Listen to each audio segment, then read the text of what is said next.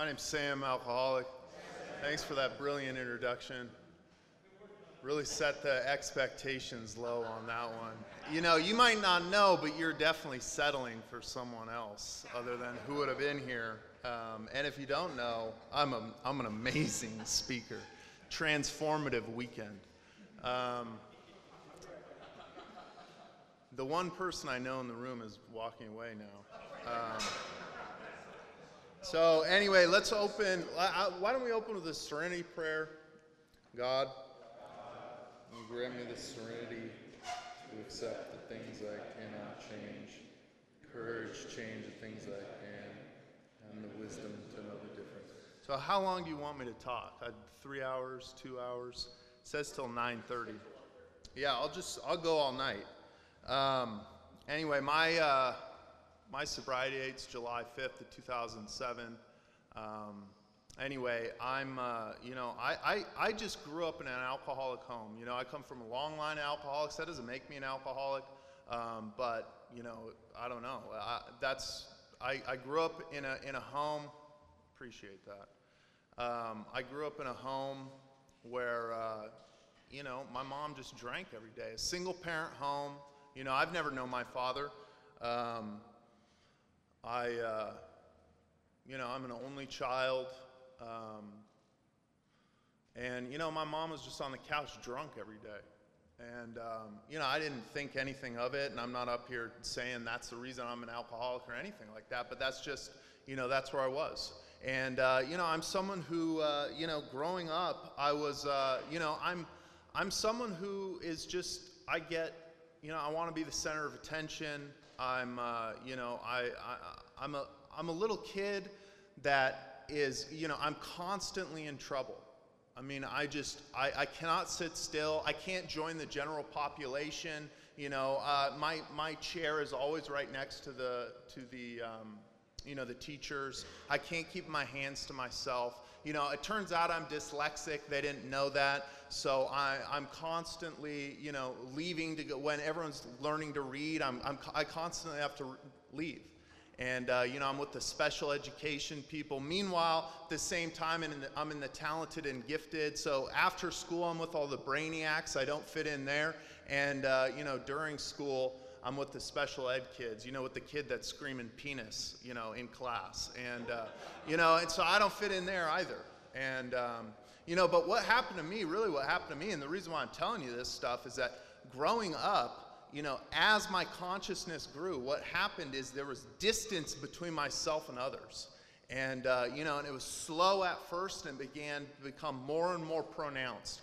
And along with that, I mean, when I was younger, there was feelings of separation, of loneliness, acute loneliness when I was with, you know, other people.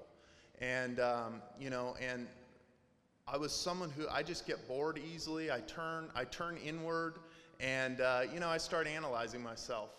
And, you know, that became the, you know, the boomerang later in life that, you know, turned in its flight and cut me to ribbons. So anyway, I'm someone who, I'm just an anxious guy. And, you know, as I start growing up, you know, I'm just anxious. So, I mean, social anxiety, you don't even need people. And I get anxious. I think about a social interaction, I get anxious. And, you know, full of fears, nameless fears, not really tethered to anything, you know, just walking around the world. And, you know, a constant feeling that, you know, I'm being watched. You know, and it was just me watching myself. I didn't know that at the time, though. And, you know, all that kind of stuff. A sense of separation, a wall between myself and the world. And, you know, and luckily I found alcohol. And you know, I'm a depressive kind of guy. I'm an anxious kind of guy. And, you know, all that kind of stuff. I mean, I found alcohol and it just took it all away. And, you know, I'm someone who, you know, I wasn't with a bunch of buddies the first time I drank. You know, I was by myself. And, you know, and I remember that first drink like it was yesterday. I was, you know, I walked home.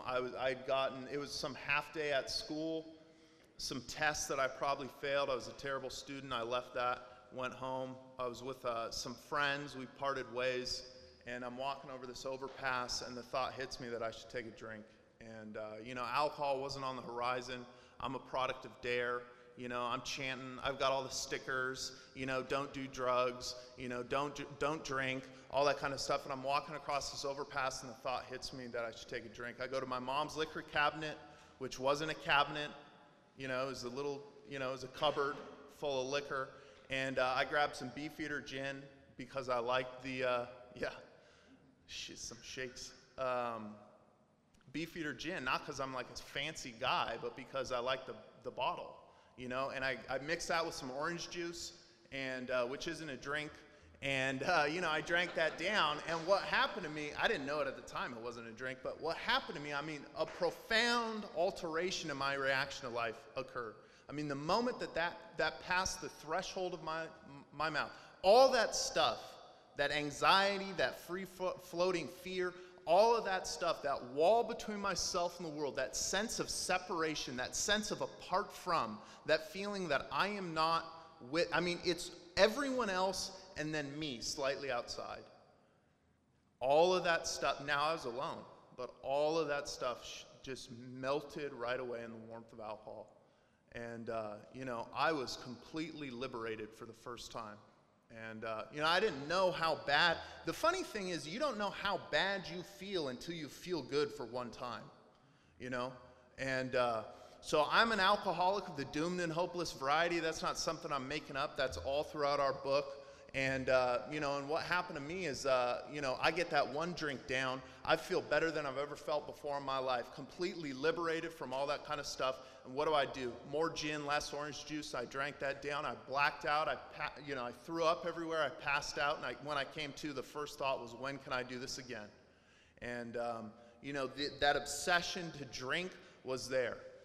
Everything shifted in that moment. All my dreams, all my goals, all my aspirations, everything shifted. And, it says in our book, at some point in our drinking career, we passed between this line where we have a choice and where we don't have a choice. I think I started drinking like way past that line. But what happened to me, that early drinking, it was fun. With other people, it was fun. There wasn't consequences. I remember the first time I was drinking with other people, and this should give you an idea of what alcohol does for me. We're passing the bottle around, and what happens is they want to stop. They want to conserve alcohol for a later date. Like there's something that exists called tomorrow. It's bizarre to me. And I don't have that reaction. I remember them saying that, and it's like, what are you talking about? I'm just feeling good. And they want to turn it off. And, so I stopped drinking with other people, right? My drinking, early on, I'm a daily drinker. I started drinking, and I want that as often as possible. And, I'm a daily drinker, and, at the end, I'm a daily oblivion drinker. But, at the beginning, it's just like, the progression of my illness, it was profound, it was marked, it was quick. And those feelings that I said in sobriety became more and more pronounced. All that kind of disconnection, that ill at ease. What the book calls, the doctor's opinion calls restless, irritable, and discontented, which is such an understatement. It was written by a non-alcoholic. But I was, all of that stuff, when I got the effects produced by alcohol, when I was sober, it threw into relief what sobriety was like for me, and the liberation that I felt drinking. And early on, what my drinking looked like was, as often as I could get it with other people, with not, or not. And, I'm drinking, and pretty soon there's consequences in my life. Pretty soon there's people talking to me about my drinking. And, that phenomenon of craving that hits me is, what it looks like. It doesn't look like a phenomenon of craving. It really looks like I just want to have some fun. It really looks like I get a few drinks in me, 3 or 4 drinks, and suddenly I want a fifth one. and I want a sixth one. And then it's like, who cares about tomorrow, you know? And, but it doesn't look like I'm being driven to that next drink. You know, I've heard that described as, you know, this unquenchable thirst for more. And that's certainly what happens to me. You know, and I start drinking, you know, I just can't turn it off. And, you know, and 2 drinks turns into 20 drinks, and the sun's coming up, and I'm wondering what happened. You know, I just wanted to feel okay. I just wanted a little liberation. And what happens is it takes me out. I just cannot see it. And suddenly it's the next morning. You know, suddenly the remorse of the next morning hits me. But, you know, I'm someone that just, you know, I just wanted to drink. Yeah, I just like the effects produced by alcohol. And, you know, I was someone who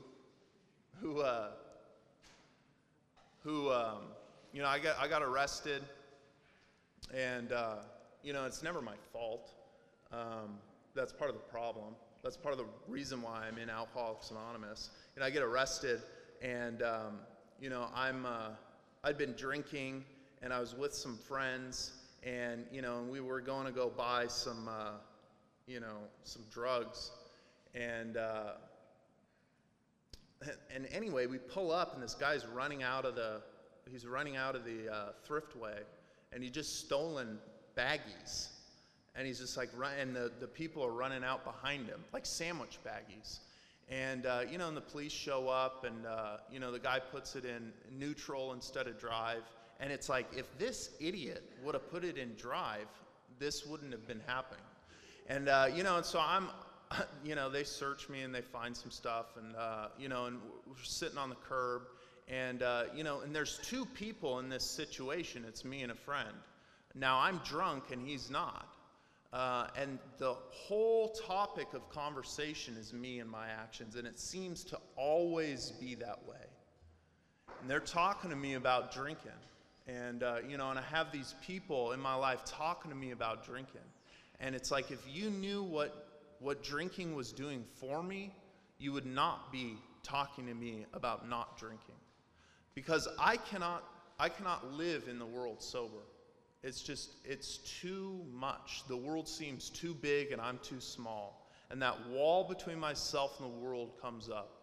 You know, and that remorse from the night before is slowly replaced by that inner tension of sobriety. And that remorse is slowly turned into the anxiety.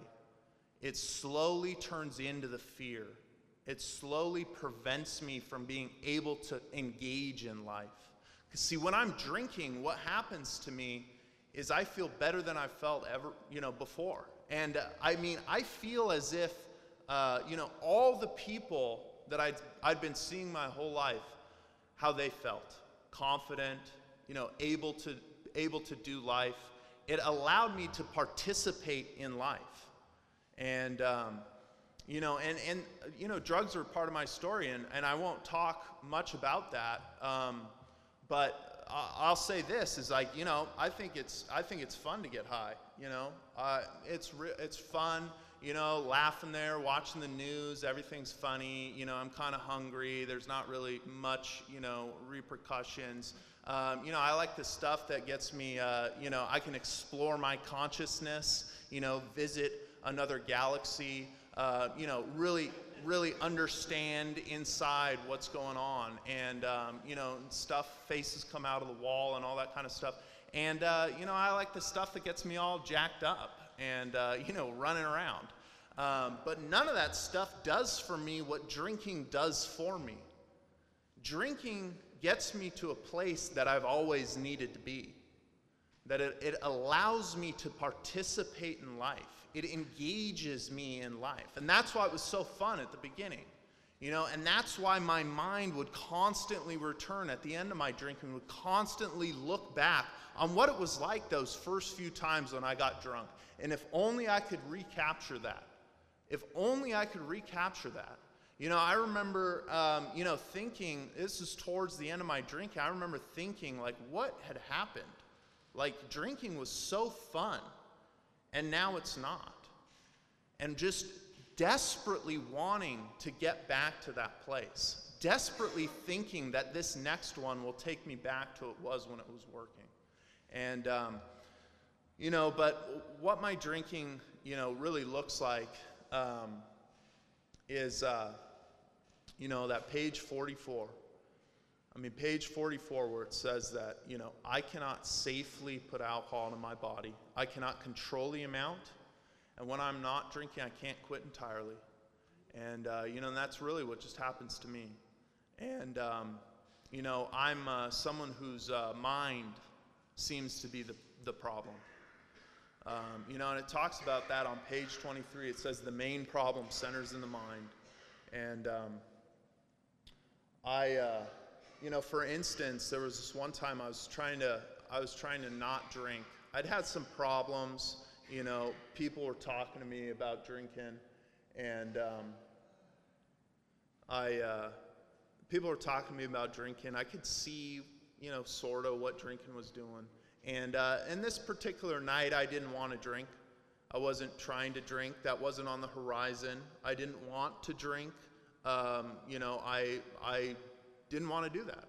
And, and so what I'm doing is I'm hanging out at home, and, I got some friends that call me, and, they need me. That's what they said. They needed me. And that that hits something, deep inside. I love people that need me. I love attention from other people. And, so they come over, and I think I'm just being a nice guy. If they need me, I'm the life of the party. And so we go, start drinking. And that's, it's so quick.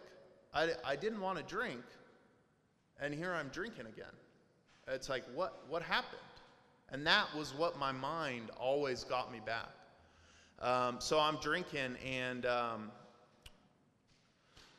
and what I remember, and this is also my drinking too. I'm a blackout drinker, and what I remember is, I'm drinking some Jungle Juice. You remember Jungle Juice?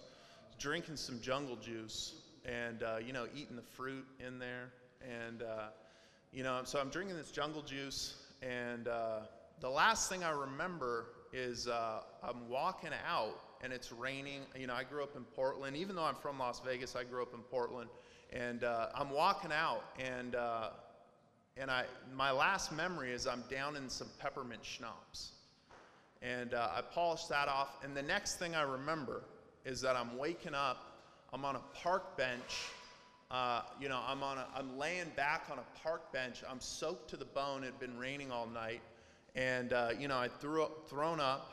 And that's, I come to, and I'm soaked to the bone like that. And that gray sky, looking up at that gray sky raining on me, and just thinking, like, I feel exactly like that. And, and finding my way home. And that's really what my drinking looks like. I'm not someone that's got this big, long, epic, drinking story. I'm a loser, and I'm a total failure. And, and that's me. If you're pathetic, let's talk. That's me. Drinking did something for me. I'm awkward, I'm anxious, I'm so inside myself, and drinking just allows me to come out and play. I just come out in the world. I'm so pathetic, though, when I'm sober. I can't do it. I remember walking down the street, sober, thinking that every single house, someone's in, it's 12 o'clock noon, on a weekday. People are at work. Right? I'm walking down the street, and I feel like people are looking out the windows at me. And I feel as if every car driving both ways is looking at me. And look how pathetic he is. And I start drinking, and suddenly I look in the mirror, I'm the best looking guy there ever was, and all that kind of stuff. And I just come out, and it's like, I want to engage in life. I don't need drugs. I come out, and it's like, let's get going. Let's have fun. Let's have a party. Let's go. And, that's me. And what happens is I wake up in strange places. I wake up in woods, soaked to the bone. I come to in bushes, and never comfortable bushes, always blackberry bushes. I'm the kind of guy that I start drinking, and I'm on the ground in the dirt asking for another drink. I can't stand, but I want another drink. And, I come to just, covered in blood. I assume it's my own blood. I ruin white shirts. I mean, that's a thing that I do. And that's me drinking. And, but it really was a solution for me. I mean, the problem seemed to be when I was sober. Although every single other person in my life told me that the problem was alcohol. All those arrests said the problem was alcohol. But I drive drunk, come out of a blackout driving drunk. But the only time I ever totaled a car, and this just gives you an idea of what it's like for me to be sober. The only time I ever totaled a car, I was sober. Because I couldn't get a drink. And I was going crazy. I mean, restless, irritable, and discontent. Let's drive 90 miles an hour because I'm restless. I do not want to be here. I want to be somewhere else. I want to get going. I'm discontented. I want the speed. All that kind of stuff. I slide into a pole and, got to get rid of all the stuff that's on me until so the police don't show up. And, that's me. So what happened? So I'm drinking every day, daily oblivion drinker, and I really see that alcohol. I mean, it had stripped everything away, and I got all these people talking to me about my drinking.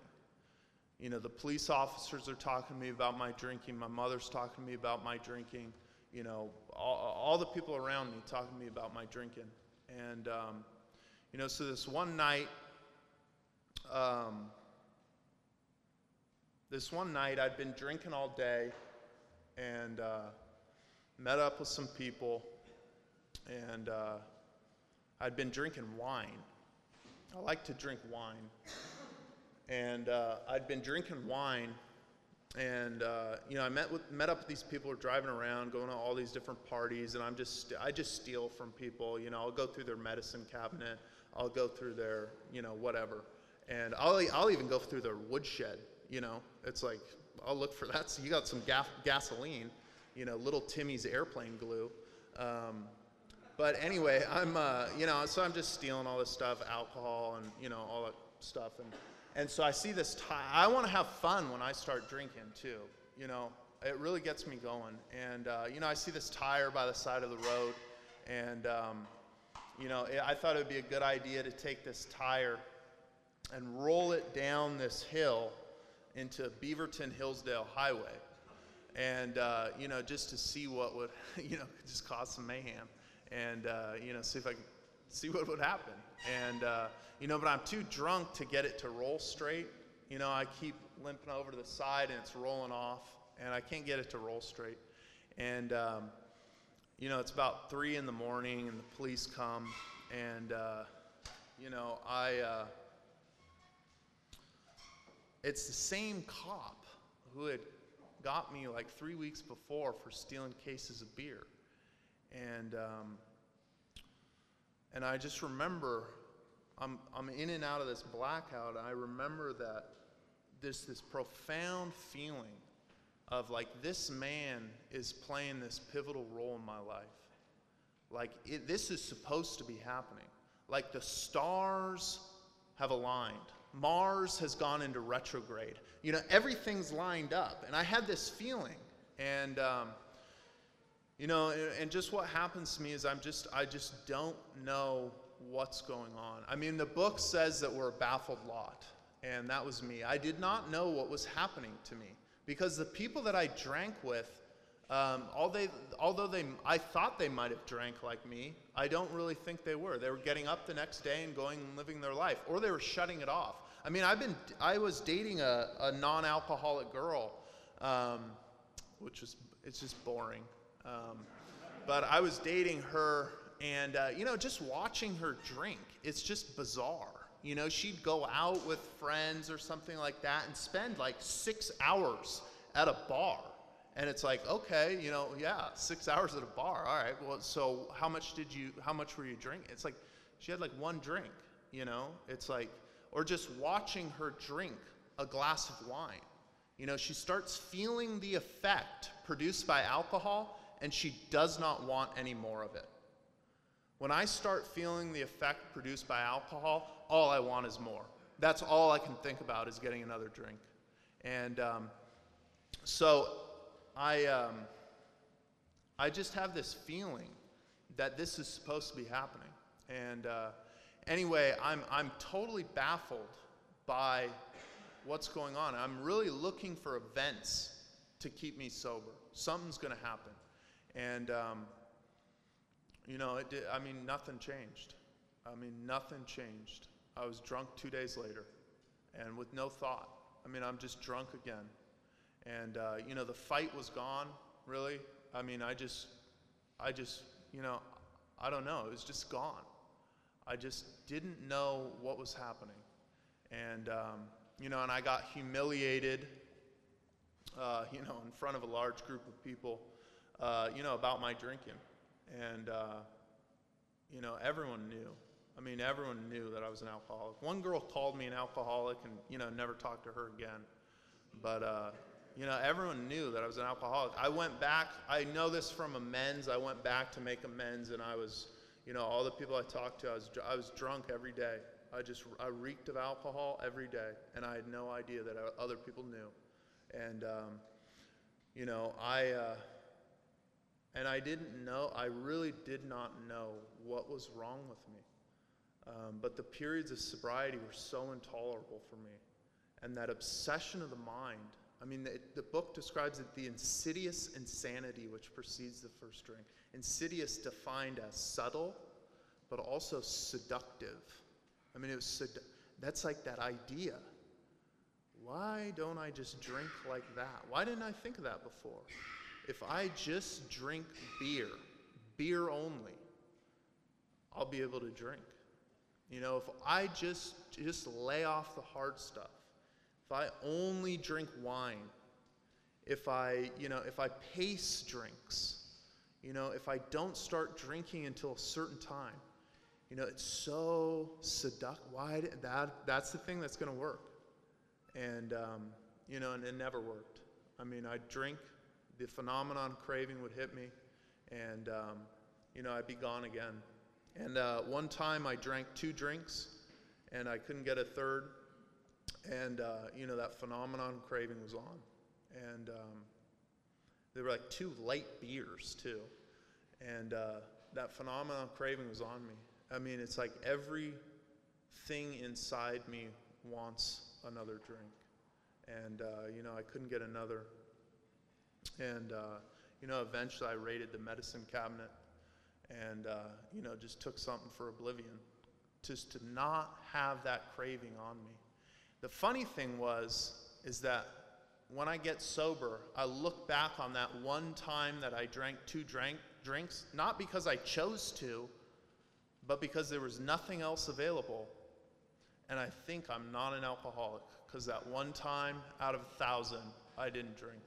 So what happens to me, I get arrested, I have this profound effect, and then I'm drunk again. And, you know, I wind up in a treatment center. And I'm going to pivot here, and I'm going to talk about, you know, so what untreated sobriety is like for a guy like me. And because if sobriety was great, I don't think I'd ever drink again. Plain and simple. But for a guy like me, it becomes, I cannot do it. So I'm in this treatment center. I've been to 7 different treatment centers, 2 stays in the psych ward. That was sober. And I'm in this long-term treatment center. I get this self-knowledge. You know, I'm in, you know, groups every day and all that kind of stuff, structured stuff, make your bed, you know, do this, do that. And, you know, and I would lay awake at night, and I'd hear the cars drive outside, and I'd think they're so lucky they get to go drink. And, my mind would just constantly think about drinking. My mind always orbits around that first drink. And, and I was just consumed by it, just consumed by thinking about drinking. And so I got popped out of this treatment center, and I'm in a sober living home, and I'm doing an outpatient treatment center kind of thing, and I'm going to 2 to 3 AA meetings a day. I've got a sponsor. I'm sitting on a 4th step. So that's just context. About 16 months of sobriety. The majority of that time gotten in that long-term treatment center and a few other places. And, July 3rd of 2007, what would happen to me is I'd wake up in the morning just terrified. I mean, terrified. I'd come to terrified of life. And I'd go out, somehow I'd make it out in the world, and I'd go and I'd do these group things. I'd go to an AA meeting, something like that. I'm so consumed with myself. When it talks about that bondage of self, relieve me of this bondage of self. I mean, that imprisonment of self. I'm going, through the world just full of anxiety. Please don't look at me. Don't smile. I mean, heaven forbid a girl smiled at me. It's like, I just collapse in on myself and turn and run, And so I'm super neurotic, all this kind of stuff. And I couldn't sleep at all, just, all that kind of stuff. And it seemed like the people that I was around, they loved being sober. And I hated it. And so 16 months of sobriety, July 3rd of 2007, I woke up. It was a beautiful, clear day in Salt Lake City, Utah. And I lived right off a big park called Liberty Park. And it was beautiful. I mean, green. I mean, the sun's out. The birds are chirping. The people that love running are running, and the people that are going to work are going to work. I mean, the world is great, right? And I myself am hell. I mean, I cannot do this. Those birds are grating. They're not chirping. They're not singing. It's grating. The sun, it's a little too bright. It's hurting my eyes. All those children going off to school or going off to play. I mean, the voice, the shrillness of their voice. I mean, everything is just backwards. And, and so I'm so pathetic too. I mean, I'm like walking through the world, and I lay down in this schoolyard. I'm laying on the hot concrete, and I'm just thinking like, why can't there be shade? Like, my life is just terrible. And, and I lay there for like 2 hours and sweat. And, and I go home, and, I take a whole bunch of trazodone, and I write out this suicide note, and I lay down to die. I mean, I cannot at 16 months of sobriety, my life was way worse than it was at the end of my drinking. Because my consciousness, the book says on page 62 that the problem is, this selfishness, self-centeredness that we think is the root of our troubles. And that consciousness, all that stuff was on me without relief for 16 months. And, I needed relief. I needed out. I cannot take this anymore. I cannot do life anymore. I wrote out this suicide note, something pathetic, like, I'm sorry, Mom, or something like that, and I lay down to die. And what happened is that the action of that trazodone, I took a lot, too. And I eventually had a psychiatrist telling me that, like, you can't get high off that. And it's just like, dude, you know nothing about me. You don't know anything about that. So I lay down to die, and what happens is the action of that stuff hits me, and I'm flying high. And, I get some relief for the first time in 16 months. And, but once again, I overshoot the mark. Do I throw it up? I mean, it's been a few hours. Should I jog it off? What do I do? And, and so anyway, I feel so good. I call 911 and, let them know. And, cause suddenly, this is the thing, suddenly I don't want to die. Suddenly life is beautiful once again. you know? And so anyway, what happens to me is I wake up in the hospital 2 days later. July 5th of 2007 is my sobriety date. And I wake up in this hospital, and I'd thrown up all over, like I threw up all over this white shirt. I mean, me and white shirts when I'm drinking is not a good idea. I throw up on them, there's blood. So I throw up on this white shirt, and you know, the little nurse comes by. I couldn't figure out how to take off my shirt. I couldn't find that little button to call the nurse. You know, thank God she came by and, you know, took my shirt off. And so I wake up 2 days later in this hospital bed, and I had this moment of clarity where I realized that I was going to drink again, and I was going to go insane in sobriety. And that was the place that I had reached. I had reached that place that I couldn't picture life without a drink, and I couldn't picture life with a drink. And I wished for the end. And that was where I'd reached. And I didn't feel good. I don't think you feel real good on a first step experience, or at least I didn't. You know, I didn't know what to do. And, you know, eventually you know, I was in the psych ward and, you know, all that kind of stuff. And, I mean, alcohol had gotten to a point where alcohol was literally more important to me than anything or anyone else in my life, and I lost the power of choice. And sobriety, untreated, without a solution in the 12 steps of Alcoholics Anonymous, brought me to a point where I couldn't picture life sober at all. And so I was in a psych ward, you know, and it's weird. If you've been sober in a psych ward, the result of drinking and alcoholism, to be around, I mean, insane people, like crazy people, and think, God, I've gotten myself here. Like, this doesn't feel good. You know, because when you're in jail, right, everyone else there is like there for like being hard, you know, I'm so cool, you know, all that kind of stuff. It's like, I am pathetic. I'm in the psych ward. I'm stone cold sober. And there's, you know, people, crazy people walking down the hallway, you know, screaming. And it's like, uh-oh, you know, what have I done? So anyway, I got kicked out of my last treatment center. They told me that I was never going to be able to live in society sober, and that my best chance that I had at life was to find some fire watch position way up in the woods with the Forestry Service, because I'd never be able to live in the world sober. And you know, I got kicked out. They told me that I was a liability, that I was going to drink again, and they didn't want me around. So they kicked me out, and I walked into a meeting of Alcoholics Anonymous in Portland, Oregon on a Friday afternoon, and I introduced myself as a newcomer, and a man caught me in the parking lot, and he changed my life. And that man was a man properly armed with the facts about himself. And he talked to me, you know, and what happened was I believed in him. And I didn't know what else to do. He told me to call him the next morning at 8 a.m., which was like really early for me, but I did it. But I did it because I knew that I was going to go back to drinking, and I knew that I was going to go back to the psych ward. And you know, and what happened was you know, he introduced me to a new way of life, and that's really what I want to talk about. You know, we all drank. You know, we all know that, right?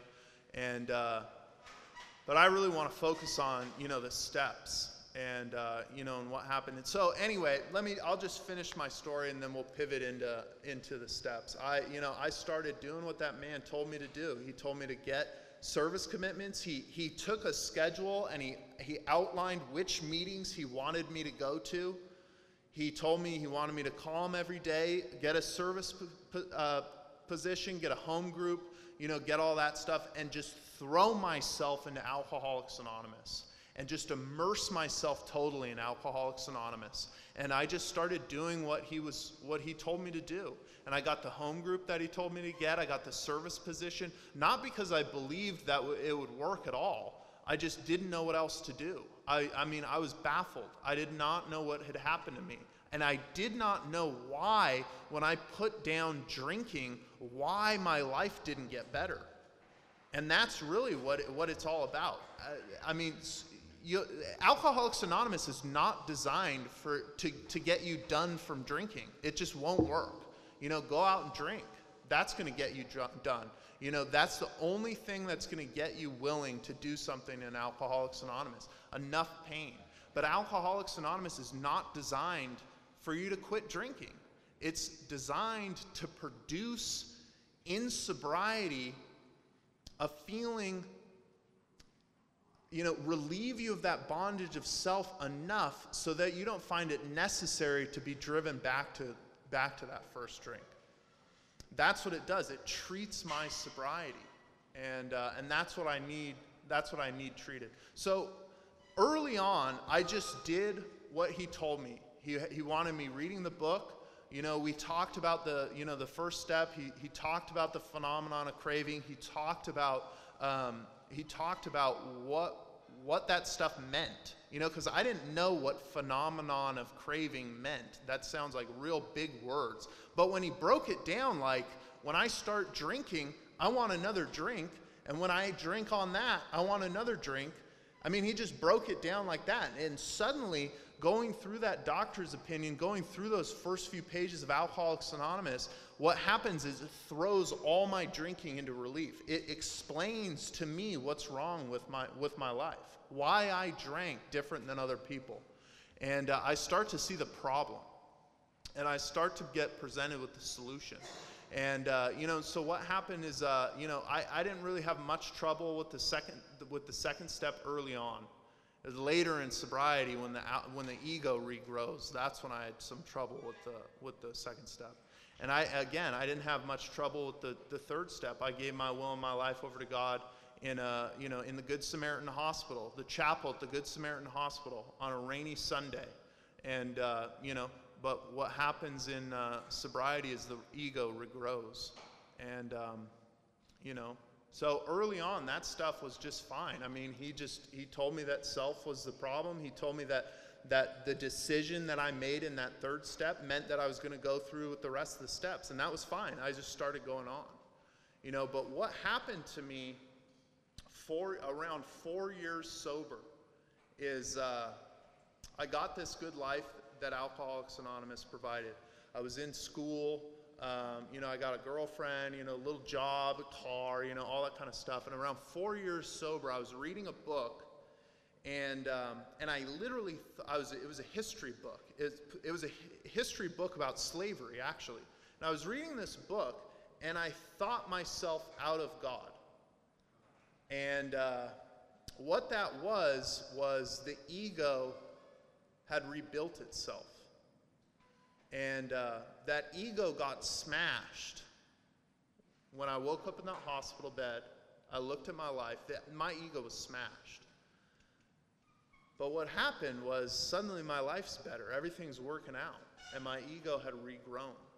And because the funny thing about the ego is that I've worked the 12 steps, but so has my ego. Suddenly I'm sitting in meetings looking at people thinking, I go to more meetings than this guy.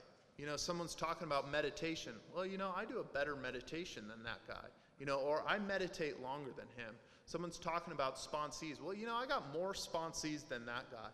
All that kind of stuff, that judgment, all that stuff has regrown. So anyway, around 4 years sober, I'd thought myself out of God. I was active in Alcoholics Anonymous. I was in the jail. I was sponsoring guy, all that kind of stuff. The 12 and 12 talks about two-steppings. First step, I'm an alcoholic. 12th step, go help other people. So I was doing that. And 4 years sober, God's gone. And when God's gone, Sam's there. And, my little plans and designs came back in. And, I had this vision of my future. And, I'm gonna start doing that. And what happened was around 6 years sober, I had a second surrender in Alcoholics Anonymous, and the second step took on a whole new meaning for me. When I was 6 years sober, I was living in Salt Lake City at the time.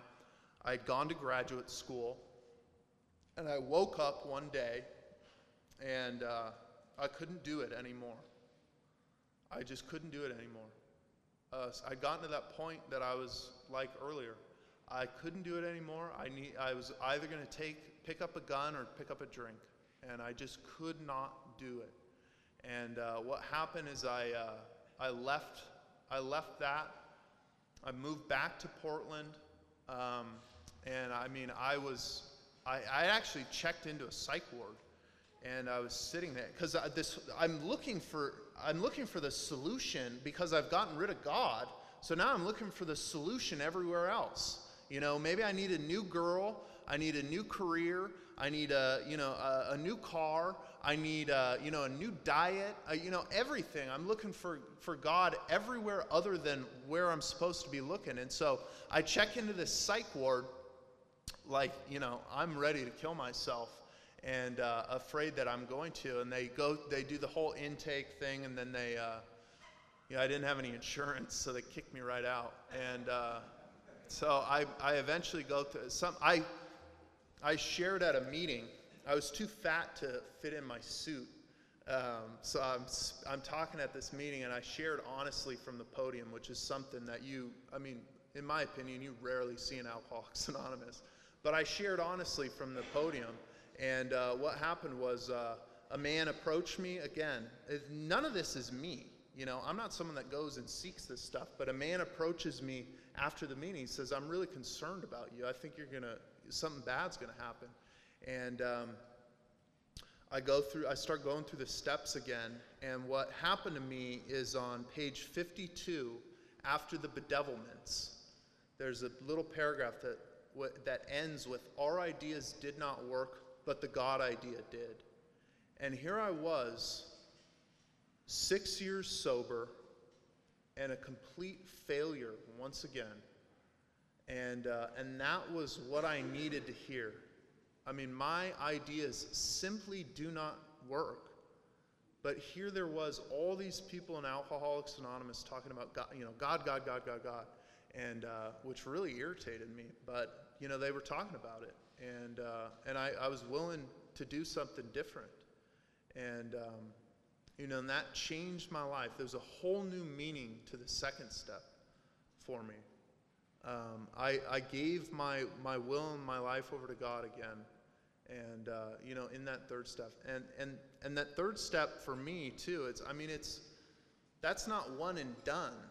You know what I mean? That's a constant kind of surrender. I say the third step every morning. I've done it for a long time. But it's just like I start running on my own ideas. I mean, for instance, this was recent. I was using this girl, and and she called me, and I told her that she was. She goes, sometimes I feel that I'm, like I'm small to you, or like you don't even think about me. And I said, yeah, I don't think about you. And that really hurt her feelings. And she started crying. And, she called back, and, she'd mustered up some courage. She called back, and I'm talking to her on the phone, and, I end up yelling at her, and telling her that when is she gonna realize that I don't want her around? When is she gonna pick up on that? And and so she's crying, and anyway, I really didn't feel good about that. I made her cry, all that kind of stuff at 12 years sober, and I've punched a wall at I think it was 9 years sober. I didn't feel good about that. There's stuff I've done that I don't feel good about. I've cheated on people in sobriety, used, AA meetings and fifth steps as a way to, as an excuse to do that. But there's just things that I don't feel good about. And that surrender comes again. I mean, it's me running the show once again. And, hitting my knees and realizing that I am someone that cannot keep myself sober. I mean, that's why, I assume that you might be here because you want to make friends, but I assume that that's why you showed up to Alcoholics Anonymous, is that at some point in time, you realize that you cannot prevent your next drink. and that I place myself beyond human aid. And guess what an AA meeting is composed of? A bunch of human aids. You know, I place myself beyond human aids. And at some point in time, I really have to reckon with the fact that, you know, whether I'm newly sober 3 days or 12 years sober, I cannot prevent myself from taking the next drink. So what happened was, you know, I'm laying awake at night, and I'd been, you know, messing around with some other girl too, and I was laying awake at night. You were expecting like some real spiritual talk. I told you I'm a complete and utter failure. But I'm laying awake at night, and the thought comes to me that, you know, perhaps I'm not really an alcoholic. And it wasn't just like you know, I'm in a position of neutrality, safe and protected, oh, laugh it off kind of thought. I mean, it was a thought that I started running with. You know, maybe I'm not an alcoholic. You know, maybe my problem actually was drugs. You know, maybe I can safely drink again. And, you know, I woke up the next day. I called my sponsor, told him about that. And, you know, he got off the phone with me. And, you know, I just hit my knees. And, you know, I surrendered once again. I mean, but it's real simple. This stuff is like really, really simple. My ideas do not work, but the God idea does. I mean, it's just really simple. And, you know, and I had that surrender again. And, you know, I woke up, or I got up, and I just threw myself into Alcoholics Anonymous again. You know, go try and find some new guys. You know, get into detox, all that kind of stuff. And, you know, so I don't know. I mean, it's the third step for me today is, you know, what does God want me to be? You know, where does God want me to be? What is your will for me today? You know, and really, I mean, tether myself to that throughout the day. And, you know, it's funny, I can just create messes in my own life, you know. And as a result of Alcoholics Anonymous, the program of Alcoholics Anonymous.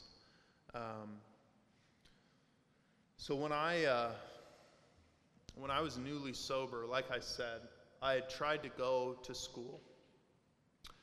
And I had a 0.2 GPA cumulative in high school. So 0.2, not 2.0, but 0.2. I didn't even know what a point thing was, what a GPA was in high school. But I had a 0.2 GPA in high school, and they didn't want to kick me out because they thought I'd kill myself. So they took pity on me. I'm pathetic. They took pity on me. And, you know, and so when I got newly sober, I tried to go to college, and I got a GED. I tried to go to college. And what happened was I'm sitting in those classes, and meanwhile I'm going insane sober in the rooms of Alcoholics Anonymous. And the first 2 semesters that I tried to go to college, I had to take withdrawals. So I have 2 withdrawals on my semester, and I wound up in the psych ward both times. That's me sober without a program of Alcoholics Anonymous. And just last week, or actually 2 weeks ago now, they awarded me my PhD as a result of the program of Alcoholics Anonymous and a God in my life. That's what Alcoholics Anonymous does for a loser like me. You know, and all that is just the daily basis, the daily treatment of alcoholism through the program of Alcoholics Anonymous, through throwing myself in, through God reliance, God direction. All that stuff happens. And, you know, so if you got no hope out of any of my talk, hopefully that part might give you some hope. But that's all I got. Thanks.